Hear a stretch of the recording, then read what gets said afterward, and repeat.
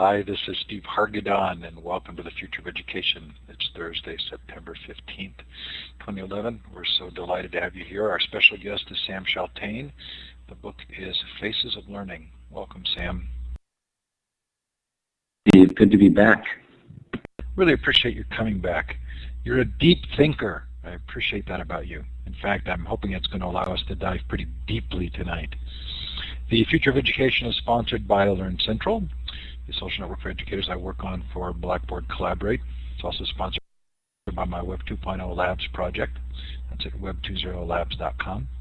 Coming up, the Library 2.011 conference, November 2nd and 3rd, 2011. This is just delightful. I think we have about 130 presentation proposals now from over 100 countries. Really a lot of fun, co-sponsored by San Jose State University. Should just be a blast, all for free, coming up on November 2nd and 3rd. We are going to have a second process for submitting presentations. Today was the deadline, but we are going to allow a second wave of presentation proposals because we have a little bit more time than we had calculated. So if you're still interested in presenting, you can go to library2011.net or .com, submit a presentation there. Also coming up, we have issued the call for proposals for the Global Education Conference, November 14th to 18th. This is 5 days of pure fun. Hope you'll join us there. globaleducationconference.com or globaledcon.com. Coming up on the Future of Education, September 20th, Bob Gleiner talks to us about his movie Lessons from the Real World. On the 27th, Cecilia D'Oliveira on open courseware. On the 29th, a special show on a successful iPad in schools implementation. Peter Cookson on the 4th on the Children's Education Bill of Rights. This is new. Timothy Wilson on his book Redirect. I read this on a long flight recently and devoured it. One of the most interesting books I've read in a long time. And he's graciously agreed to come on the show. The book is Redirect. It's all about social change and narratives. Really fascinating.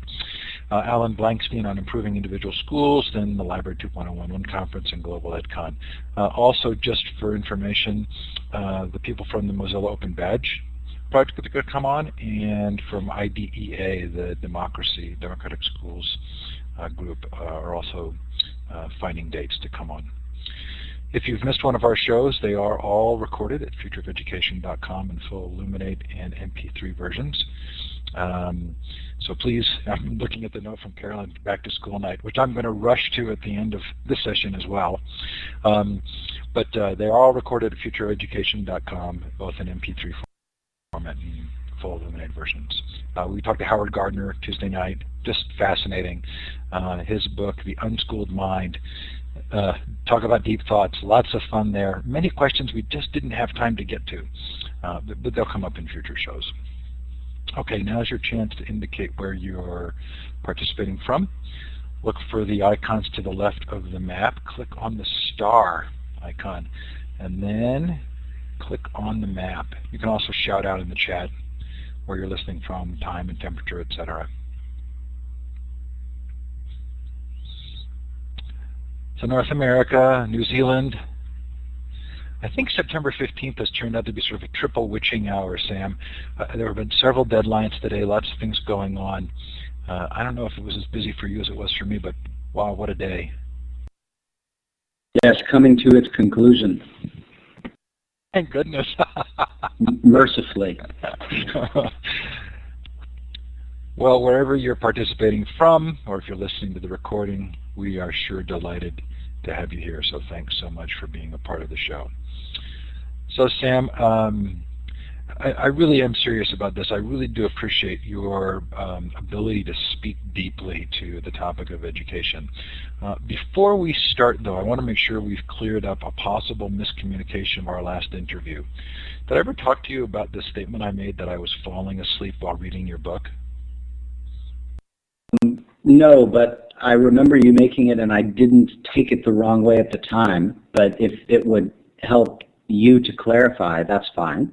Yeah, it would help me to clarify. The book so challenged my thinking and was so interesting that I would read portions of it and then take a little short nap, and then I would back to being fully engaged. And it was a very funny experience because it was such a draining and yet at the same time energizing and challenging experience. But to say that I was falling asleep while reading it, I've just never felt good about that.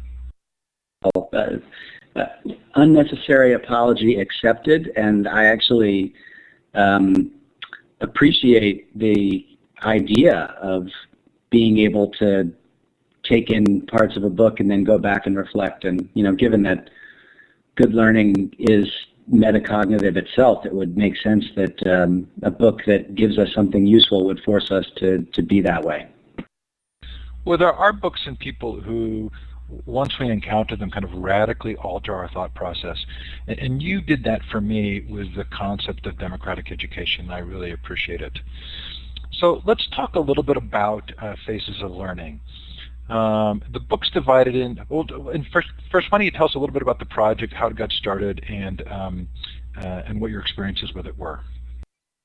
Sure. So in a way, this project has had multiple iterations. I guess it probably began when I first became aware of the Critical Friends Group protocol attributes of a learning community, and had the opportunity to do that protocol with a lot of different communities around the country, often faculties and for those that aren't familiar with it, it's a protocol that's designed to give people an opportunity to reflect on their most powerful learning experience, regardless of how old they were, wherever it occurred, and then to share those stories in a typical protocol format with strict time limits and followed up by clarifying questions, etc., to share those stories with a small number of colleagues.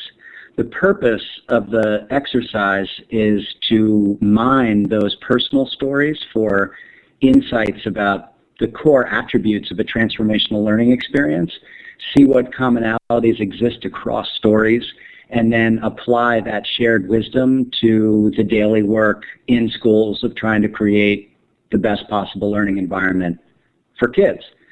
And the epiphany that I had, because I was fortunate enough to be doing it with really different communities all over the place, was that the list that people would produce at the end was always the same. The phrasing may have changed slightly, but and it's a bit of an obvious epiphany, but I hadn't had it yet as an educator, which was the things that people need in order for powerful learning to occur are the same things. And wow, that's important. Like, other people need to know that. We need to put flashing lights on that insight and make more people aware of it, because as we all know, the most current efforts to reform public education are not actually grounded in a deep understanding of what we know about how people learn. So the original idea was the idea was this: what if we could gather as many stories as possible from as many people as possible, like take the idea of the protocol and just stretch it out nationally and internationally, so as to construct a national mirror and basically hold it up to the country and let people reflect on what they see. And because we knew that the attributes that emerged, whether it was 10 stories or 100 stories or 1,000 stories or 10,000 stories, would be the same. And first, this was a campaign called Rethink Learning Now, and then out of that campaign, I was approached by Josie Bass, and they said, hey, could we make a book out of this? And I was like, sure, that's a great idea. It's just another way to reach people. And so from the many hundreds of stories that were gathered in the Rethink Learning Now campaign, we chose, as editor, I chose 50, and those are the 50 stories that make up the book. And Steve, I can't hear you. Right. So I got behind, so I hope the pause wasn't too long. Hey, that was, you and I have talked about this before, because it seems to me that it's a combination of hearing other stories, but it's also telling of your own. And I think we made the connection with the open technologies concept and future search. And one of the things I've loved about future search is that it starts with individuals telling their own stories. And this ties in with Tony Wagner, who said something very similar to what you said, which was we went out to all these communities and people basically came up with the same list of things. So my understanding was that you're kind of also working on this at a local level of the understanding of the value of people recreating these stories for themselves, telling these stories for themselves. So have you had any progress there? Actually, it's been it's been very exciting and gratifying to see that, as I was saying before, the book was a happy accident, but with some close colleagues, I took the opportunity of the book's release to almost think of a Rethink Learning Now campaign 2.0. And I saw somebody earlier share the URL. It's facesoflearning.net. And in effect, the idea was both to continue gathering stories online and encouraging people to do that own work in their communities, but also to try to provide a schedule of events. And it's key to note that the schedule of events would not be some centrally organized book tour. It would be communities that decided, yeah, this is where we're at. We like the idea of actually giving a real vivid cross-section of our community a chance to come together and reflect on stories of learning, and then think together about what implications that has for our work in fill in the blank. And so the book was released in February or March, and since then there have been events in San Diego, Washington, D.C. I'm actually leaving tomorrow morning. There's going to be an event in Oklahoma City on Saturday. There's one in Portland, Maine in a couple of weeks.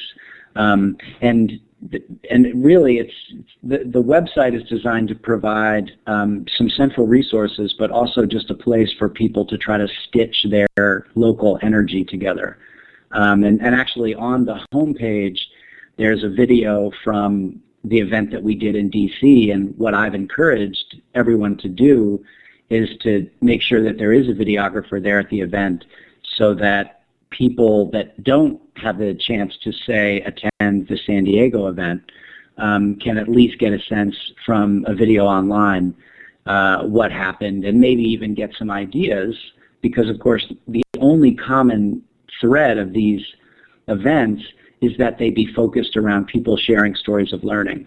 But how people choose to scaffold that and what other things they choose to do really depends on the community. Like Portland, Maine's event is going to be almost just a straight story slam. San Diego's had over 200 people, a really rich list of partners, and it ended with everyone filling out a postcard of what they pledged to do as a result of this, and the organizers sent those out to everybody like 7 weeks later. So there's been a lot of interesting theme and variation so far, and it's that type of work that we hope will continue, especially maybe with the help of some of the folks that have chosen to take time out of their day tonight to listen in on this conversation. So I did this in my local community, and our end goal was each individual help creating an education declaration, sort of a set of guiding principles for how they were going to make decisions about education. Has anybody kind of done that, sort of a similar outcome?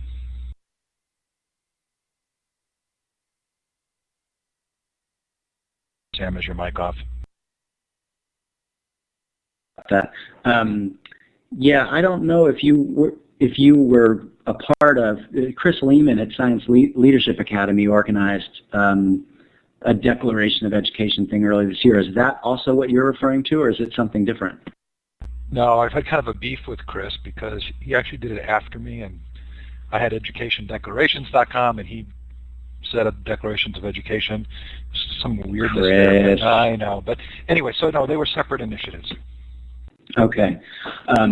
Well, it really depends on what the goals are and which particular partners are coming together. Like in San Diego, it was very much a coalition of K-12 and higher ed. In Portland, interestingly, the chief person that's bringing everybody together works for Oral Health America, but is now partnering with a local community space called the Telling Room and involving organizations like the Institute for Humane Education. So the specific goals really depend on the nature of the collaboration. But to me, what matters most is that people use the opportunity to get at what are the four main, we think, best questions, which are also featured on the Faces of Learning homepage. And they're the questions that we wish everybody would start asking and answering in order to improve either their schools or even just the organizations where they work. So the first is, how do people learn best, which is what the stories are designed to address. The second is, how do I learn best? The third is, what does the ideal learning environment look like? And the fourth is, how do we create more of them? And there's some other resources on the website that help people unpack those other questions, but maybe we'll get at that a little bit later. Yeah, that's part of this kind of drill down I want to do, and it relates specifically to some of the themes that came up with Howard Gardner on Tuesday. But before we get there, the 5 sections of the book are challenging, engaging, supportive, relevant, and experiential. But you didn't have a section on being test-driven. Yeah, that got edited at the last moment. Yeah, I mean, not surprisingly, I've been gathering stories around this particular prompt really intentionally for the last 3 years, and I've yet to get the story of somebody that their most powerful learning environment was based on not even a test, but a grade. I mean, which is, again, it's not to say that I think it's an important distinction that needs to be made over and over again. Tests are valuable and have their place in education. Grades can also be valuable and have their place, although in both situations it depends. But what the stories clearly reveal, those 5 sections you talked about, those are the 5 attributes that appeared most often across all of the stories, not just the 50 in the book. And what they reinforce so powerfully to me is that powerful learning, first and foremost, is relational. It's interpersonal. It's social and emotional. And it's as much about, well, actually, really, it's often less about academic learning as it is about helping people better understand themselves, their strengths, their weaknesses, what they want to do and be in life, and why. And to me, that's so relevant to schools, which are certainly perhaps primarily, I mean, right now they're exclusively concerned with academic learning, but really, if we think about the purpose of schooling and the role schools have in a democratic society, academic learning is just one part of what we hope those kids are going to be able to develop and acquire by the time they graduate. This is a point John Goodlad made years ago in a place called school. So, I mean, this is nothing new. But of course, because of the particular climate we're in since No Child Left Behind and the test-driven environment, it's become even more essential to make that point, although I really do think the pendulum is about to shift back. And when I say about, I don't mean in the next 3 weeks, but I mean we're on the verge, I think, of being able to have more space to make the argument that I just made and not have people immediately shut you down because we're talking about soft skills or it's not quantifiable. So let's skip forward because it's too compelling we'll come back to the book in a minute, but you know, in Howard's book, The Unschooled Mind, he makes the argument that academic understanding is a rigorous exercise and it takes work, and that the unschooled mind, the mind that exists before understanding or education, often has a misperception of how things work. And in sort of an ironic, self-reinforcing cycle, the misunderstandings often lead to less creation of opportunities for understanding. And if I've read him correctly, but maybe I'll take these words and not attribute them to him, but use them myself. One of the difficulties is that the progressive, thoughtful understanding is really hard to help make that the mainstream thought, and you will always have a large group of people whose idea of solutions will be very different than sort of scientific rigor would prove. I think we see that in prisons and prison reform. We see it in politics, and we see it in education. How do you get out of that dilemma? Wow, that's a big question. Well, so by way of answering it, what you made me think of is recently I read the book by Erich Fromm, Escape from Freedom, and it was his 1940 version of a psychological portrait of modern man, and he talked about the fact that that we both feel the need to we seek freedom to be ourselves, to be progressive thinkers, to fully actualize the full extent of our possibilities as a human being. But that only works if we're actually living in an optimal society. And when there's the disconnect between what we seek freedom to do and what society actually allows us to do, what we can end up responding, the way we can end up responding is by seeking freedom from. And we see lots of examples of this, like Glenn Beck rallies, and literally the phrase that Erich Fromm uses, he talks about people seek the magic helper, the person that just has all the answers and makes things very simple. We see this in classrooms where kids that aren't used to being asked to think critically and are suddenly done so, and perhaps maybe even being asked to do so in a way that isn't most skillfully set up by the teacher, just say, could you just tell us what to do? So the only way to address those larger societal irregularities is to be much more intentional as individuals and as organizations, and for all of us in the work that we do, to make people more conscious of what it is that is essential in every human striving to be, and what is blocking our individual and collective capacity from being that way. And that is not just a life's work, that's a generation's work. But I do think that the answer is as simple as making people more aware of the systems that hold us prisoner and developing the collective capacity to think more creatively about how to solve it. And to try to make it a little bit more concrete, just look at public education. Any school right now can actually make really meaningful changes to itself simply by using the attributes of the learning community protocol. And I'm not saying that that's a cure-all, but I'm saying the logical place to start is to mine the collective wisdom of the people that live and work in that building as it relates to the most essential thing that building needs to be about, which is helping people learn, and to then look at that list and think, in what ways are we already set up to give our kids opportunities that reflect these attributes? Let's celebrate those things. In what ways are we currently set up to prevent these things from happening? Those are the first changes that need to be made. So on one level, it really is that simple and direct, but I'm not naive to the fact that these are massive physical and emotional barriers.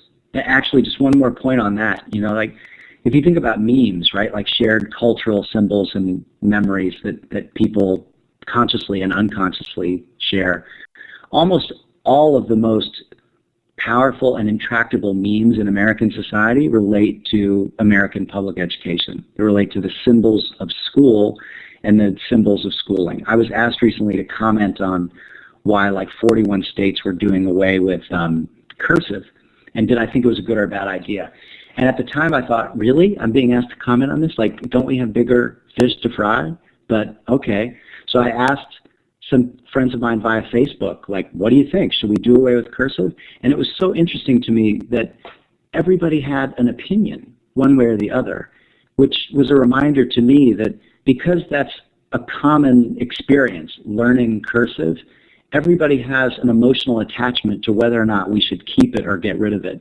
And public education is a minefield of those types of cultural attachments, even sometimes when we had a bad experience.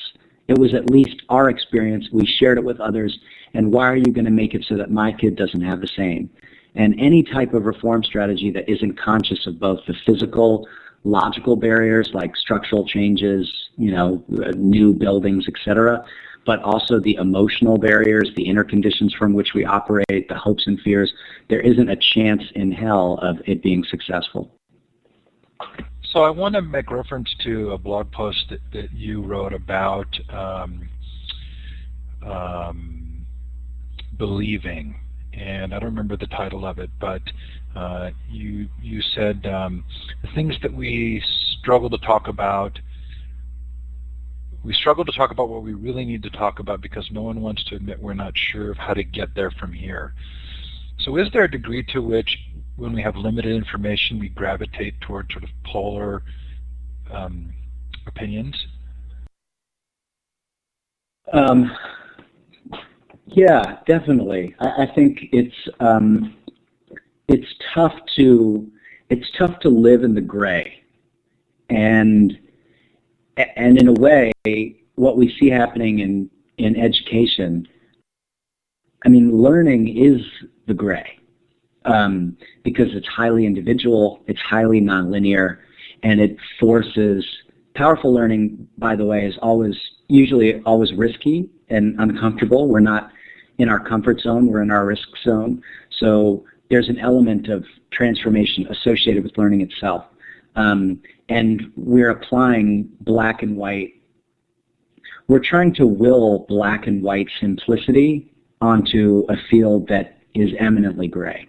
And it makes sense. I mean, it would be great if we could just easily solve this problem, but as a lot of people I'm sure that are listening in on this conversation also realize, what we do over and over again is we try to solve problems before we deeply understand the root, and the latest round of education reforms is just the latest example of that. Well, so I'm going to make a connection, and you need to tell me if you think I'm being too aggressive here. But I feel like I'm seeing this a lot in the venture capital activity around education. And again, forgive me for maybe oversimplifying, but it feels as though there's a lot of money being pushed towards sort of silver bullet solutions by people who haven't really thought deeply about educational issues. Do you think that's a fair characterization? Yeah, it's fair, and it runs the risk of being applied to absolutely. Like, I just happened to read Diane Ravitch's review today of Steve Brill's new book in the New York Review of Books, and I know Diane, I like and respect Diane. I've had lots of conversations with Diane over the past couple of years about the fact that she is such a powerful person in the space, and I wish sometimes she would speak less absolutely, although I think that's actually part of her appeal.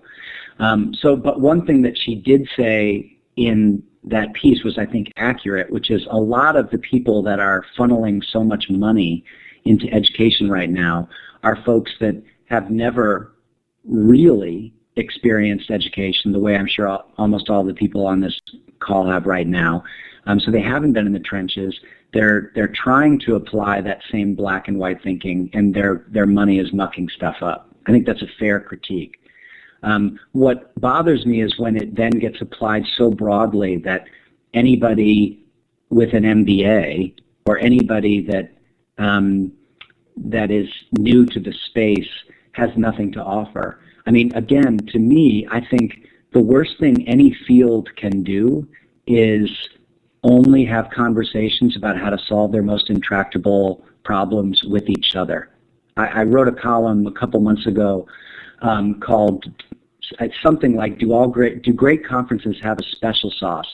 And I wrote it because I had just attended the best conference of my life, and it was actually a business conference. It was called World Blue, which is a global network of democratically run companies, which is a very interesting concept in and of itself. And I mean, this is everybody from like Groupon and Zappos to a 70,000 person manufacturing firm in India.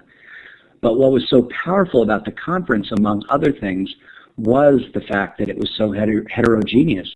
So there were business CEOs and human resources types, but also graduate students and educators like me, and folks from Europe and North America, old, young, and it was the richness of perspectives that made the exchanges so powerful. So I think we need, those of us that are lifelong educators, we need the wisdom and the perspective of non-educators to solve these problems. And some of these folks are just thinking way too simplistically and having an outsized influence because of the depth of their pocketbook. So this kind of goes back, I think, a little to your sense of sort of involving the community and the community voice. And certainly a conference around democratic workplaces is going to be filled with people who are respectful of other people's opinions. And that was one of the intriguing things for me about sort of the venture capital concept was, here's this enormous body of educators who through social media are really deeply involved in conversations about pedagogy and changing education. And yet all of these VC-funded conferences that are springing up are not inviting those folks, or not opening the doors to them, or not, maybe that's not fair, they don't seem to be reaching out to this very community of educators who, to my mind, are the ones most likely to actually implement real change. Unquestionably. And to me, this is one of the biggest problems in the field, is how polarized it's become. So, you know, you've got you could just go down the list, right? So anybody that finds out I'm an educator, they want to know, are you pro or anti-union? And then they'll want to find out, are you pro or anti-Teach for America? Are you pro or anti-charter school? And so there's definitely been the creation of some camps. And so at a lot of conferences that are, to use the parlance of the day, reform or organized, you have a lot of social entrepreneurs and not educators. And to me, the value is in bringing social entrepreneurs together with educators, with journalists, with business people, with design folks. But the good news is those of us, we can all immediately take responsibility for our own behavior and our own sensitivity to constantly reminding everybody that we live and work with to try to be as balanced when bringing together folks at a conference or to try to solve these problems as possible. And if we can all start to lead by example, I mean, what else can we do? Well, I think you're doing one of the one else's, which is you're actually creating opportunities and venues for that support this kind of storytelling and opportunities to be part of the narrative. It sure feels as though that's one thing that can be done as well. Yeah, thank you. And that was part of the idea in bringing together the 50 folks who are in the book, was to try to have real diversity in terms of not just the typical things, age, gender, race, but region, profession, political affiliation, which you wouldn't necessarily know from the stories, but in the questionnaire that I gave anybody, an opt-in questionnaire to anybody that filled out a story, it also included political views and religious views. So trying to have those 50 voices reflect to the fullest extent possible as many other faces as possible. Because it is about, again, learning is relational. So the Faces of Learning title is very intentional to try to restore our focus on ourselves and on each other as the central riddle, the central beauty, the central landscape on which we're trying to conduct all of this work. Which stories meant the most to you personally?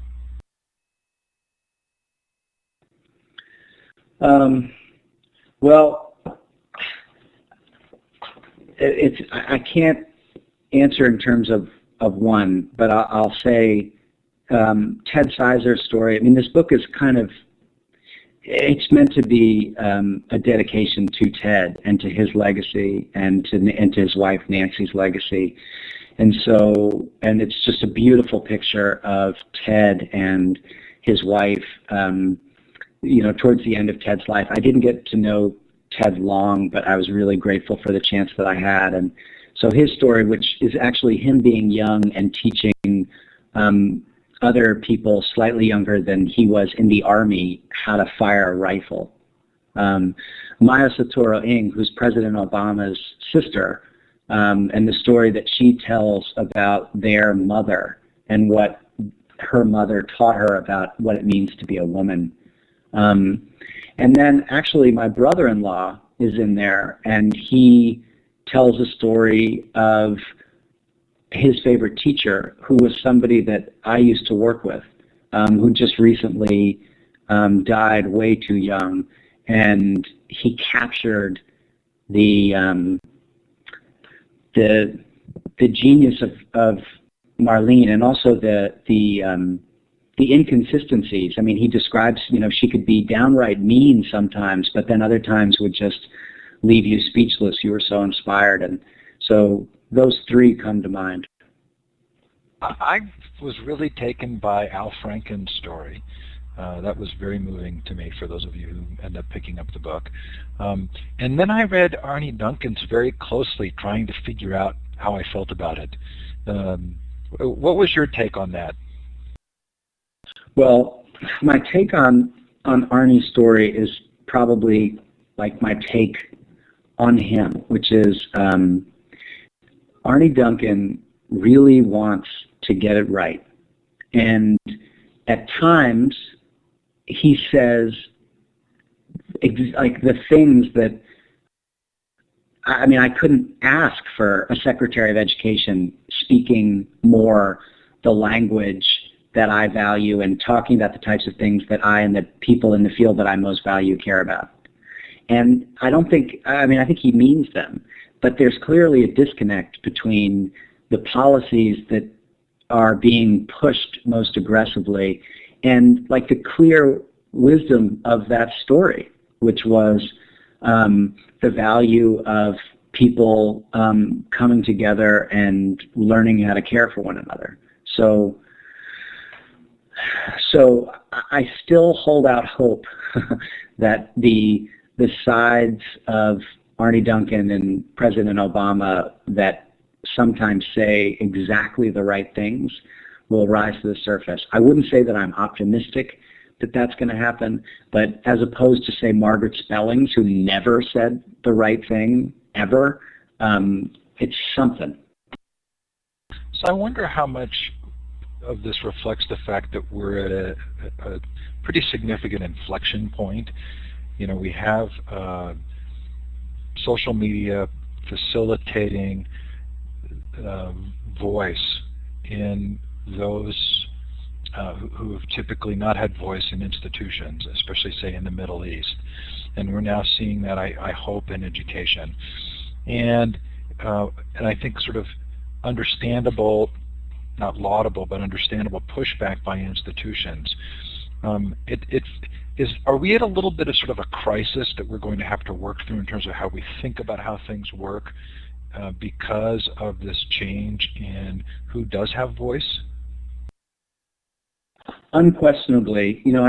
Earlier this year, I got to give a talk at a TEDx event, and in effect, what I chose to talk about was partly the work around Faces of Learning, but also the fact that if I were to get most specific about what's happening, it would be that we are trying to, people talk about paradigm shifts a lot, and to me the paradigm shift is we're shifting away from the industrial and the information age, and we're we're inevitably moving towards the democratic age. I mean, this is the year of revolution and upheaval, and it's everywhere from Egypt to Wisconsin.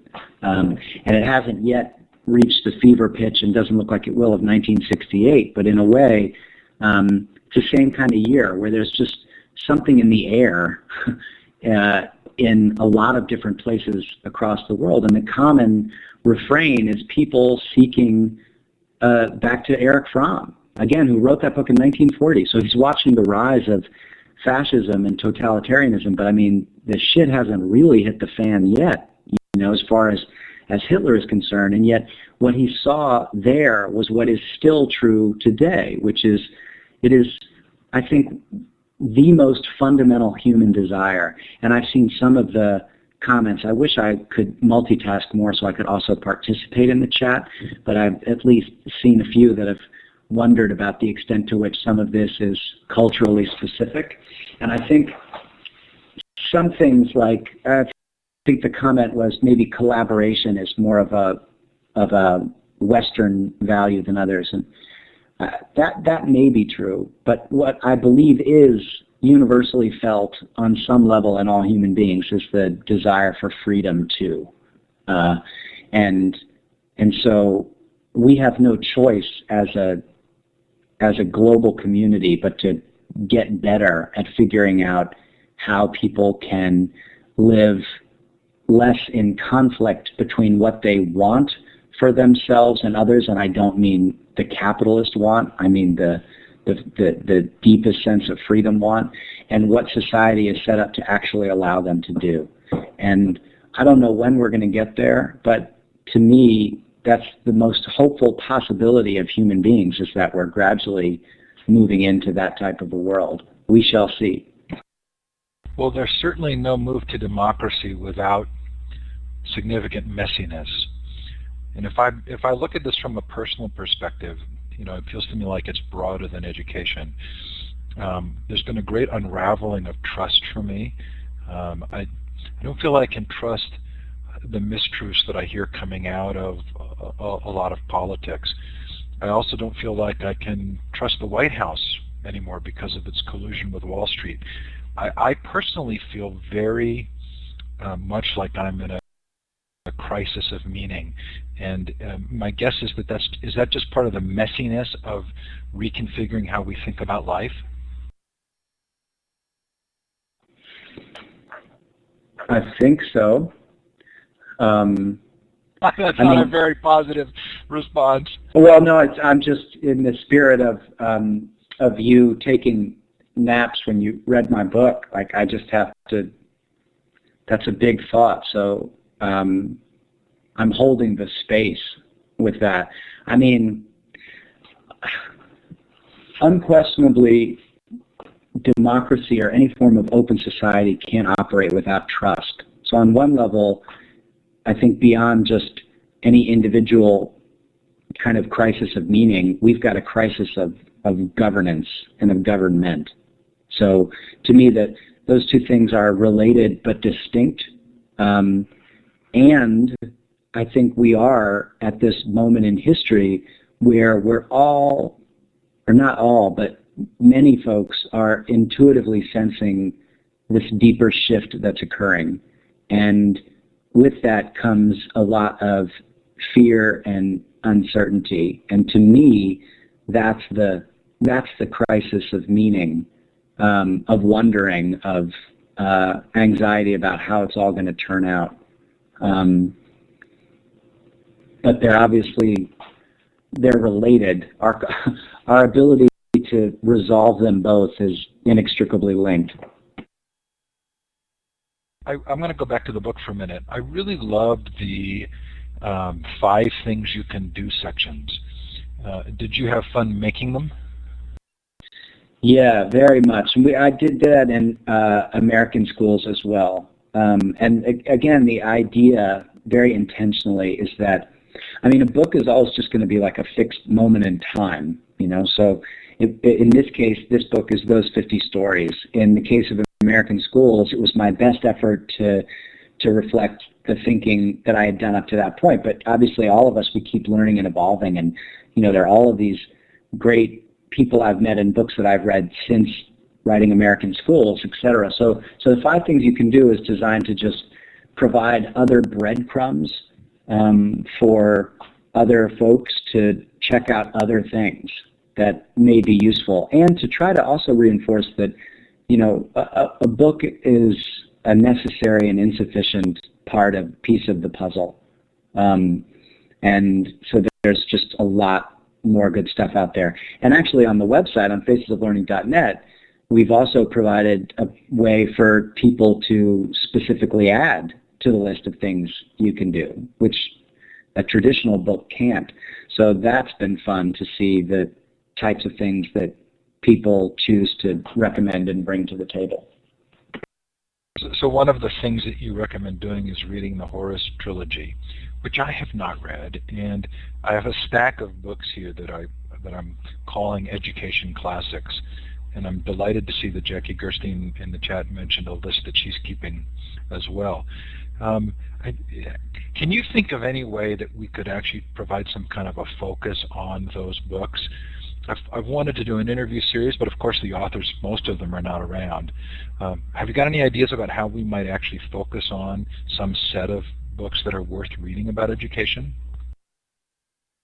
We're not just talking about the Horace trilogy, but I've got a long list here of books that include Vygotsky and Dewey and of course Ted Sizer and others that I've just never read. Yeah.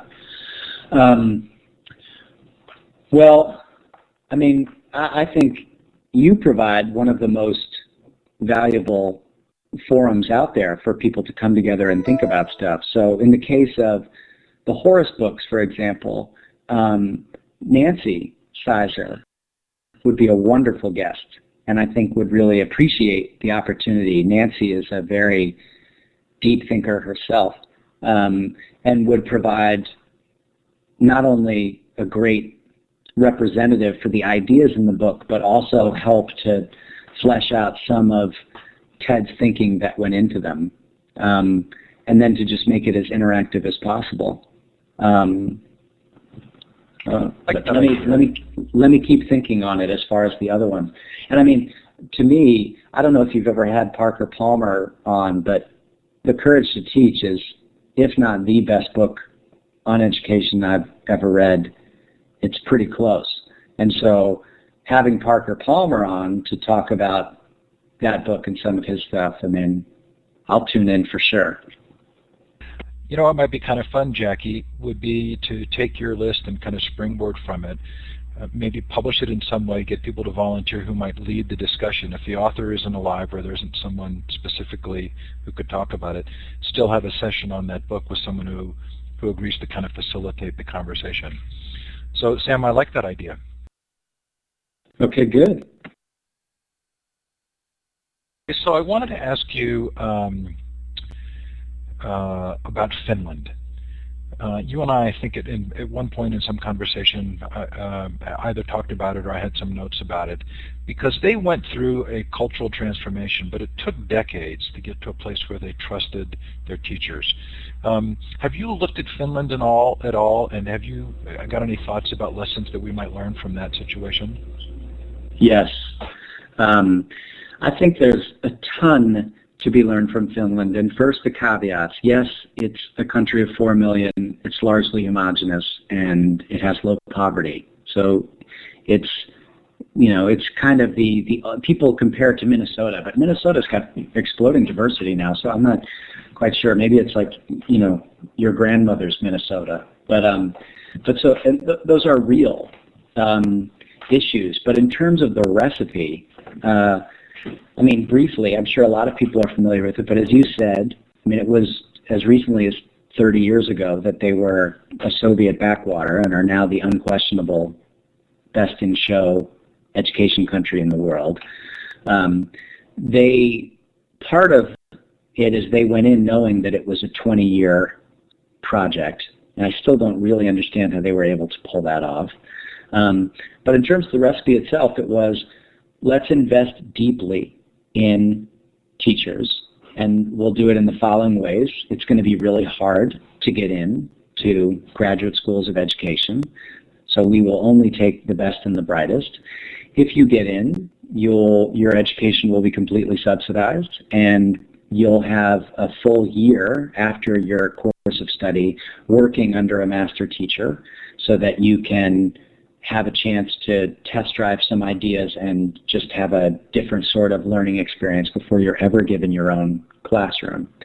And because of that investment and the careful scaffolding that went into it, there are no national assessments in Finland. It's all locally driven because the teachers are so highly trained and qualified and trusted to make the decisions about which assessments will help them best understand whether kids are learning. Now, in the U.S., with 50 states and 350 million people, it does seem clear to me that a federal solution to this sort of problem is not possible. We are in effect, if not 50 different countries, then, I don't know, 30. In terms of just real concrete differences that in another part of the world would be, I don't know, Germany and the Netherlands. These are distinct places. So there has to be, I think, there has to be a way to set up states' capacities to make investments similar to the type of investments that Finland made, and perhaps even to do so in a way that sets up friendly competition with each other. But what does seem clear is that we need to invest much more deeply in the teaching profession. We have to create a long-term teaching profession, not accept a short-term teaching force. And unfortunately, if I look at today's reform strategies, I feel like it's close but no cigar. Clearly the focus right now is on teacher quality. It's just, in my mind, being done in the wrong ways. Clearly a focus has to be on assessment. Everybody agrees that the tests that we use right now are too myopic and they're getting, things are being thrown out of the curriculum. But assessment is also a clear focus of reform right now. It's just not being done the right way. So it's like we're almost focusing on the right things. We're just not focusing on the right levers. It seems to me that we kind of need a Gandhi. We need someone who speaks to the people, but also tells a story that drives to really positive change. Hey, we're going to switch to a Q&A at this point. If you've got a question for Sam, feel free to put it in the chat. If I missed the question, please place it again. You can also raise your hand. That's the hand icon in your participant window. So if you go ahead and raise your hand, we'll give you the mic. While we're waiting for a question, how do you feel about school choice? So my newest book project is actually about school choice, and it started first I'm agnostic, and I would say the school choice genie is out of the bottle and is not going back in. And that's particularly true in places like where I live in DC, where 3% of kids across the country are in charter schools. Almost 1 in 2 are in DC. So the quick version of the new project is I'm going to be closely observing 3 different schools in DC over the coming school year. A brand new charter school, a plain old neighborhood public school, and one of those fancy DC private schools. And looking at them as a way to explore the idea of what a school's educational options say about the city itself, and the bigger question, which relates to choice, is does school choice, as it's currently playing itself out in DC, get us closer to or farther from our shared ideal vision of a city and a society? And so I would say, for me, the jury's out, and that's what I'm really going to be investigating closely over the next 9 months. So if you have a question for Sam, again, the third icon over is the hand. That's to raise your hand or to put a question in the chat. I asked that question knowing I had read your blog post on Plato. And in fact, was very struck by the reference you made to deluding ourselves to thinking we know the nature of things. And that's led me to a lot of books on cognitive science. Have you been following much of the cognitive science, and how does it play into your sense of teaching and learning? Definitely following it. Definitely not as knowledgeable as I would like to be. But what's been most affirming to my own thinking is the synthesis across so many fields right now, cognitive science being one, that all point to some shared insights about how the brain works, how we learn, why stories are important, why, to your earlier point, it makes sense for every teacher to just begin by figuring out what their students think they know about the subject that's going to be studied, because until that's surfaced, anything that they say could be just added to, a false edifice. So to me, the fact that we know so much about how people learn and apply so little of it is the main disconnect that drives my own work. Fascinating.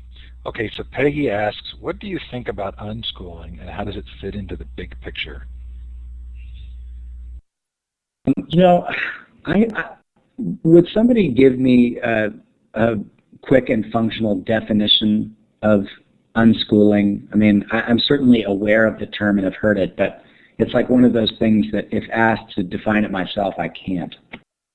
So my definition would be, and I will accept clarification by anybody in the room, that unschooling is different from homeschooling in the sense that homeschooling often follows a standard curriculum, much like school, except that it's done at home, whereas unschooling does not have a set curriculum and typically allows the student to drive the learning process based on their own interests. And I would say it depends. I mean, the central thesis I put out in American schools is that the best possible democratic learning environment is the one that strikes the right balance between individual freedom and shared structures. So to me, powerful learning, there are some people, I think, who can just completely be self-guided. And for those types of kids, the Sudbury model is perfect. But for the vast majority of us, that type of completely unbound freedom is, if not a recipe for disaster, then certainly a recipe for a lot of wasted time. And so for me, the sweet spot is having just enough structure, the benefit of somebody else that maybe helps guide your own interests and channel your own inquiry and equip you with the skills that you need to be even more effective at diving deep into what you care about. And so I would guess that for some people in unschooling, that's what they're doing. And then I would also guess, based on my own observations of democratic schools, is that other people would be, in effect, turning kids loose in ways that actually do the kids a disservice. Which maybe brings us right back to the whole point of individual relationships and the influence that an educator can have on a student by understanding their particular circumstances and making a difference for them through that personal relationship.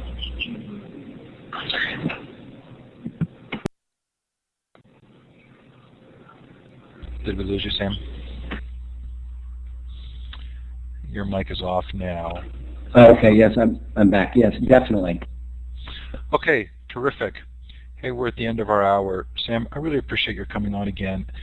You do such a terrific job of speaking thoughtfully about what I think are important and deep issue. So I really appreciate your being here. I'm clapping for you. That's the smiley face rolled down to applause. Harder to find in this new version of Blackboard Collaborate. Thanks for being here. Thank you so much, Stephen. Thank you, everybody else, for taking the time to listen in. So I will process the recording tonight or tomorrow morning. It'll be up on the website tomorrow at futureofeducation.com. Next week, Bob Gleiner talks about his movie Lessons from the Real World. We've been visiting with Sam Chaltain on Faces of Learning. Thanks for joining us. Good night, everybody.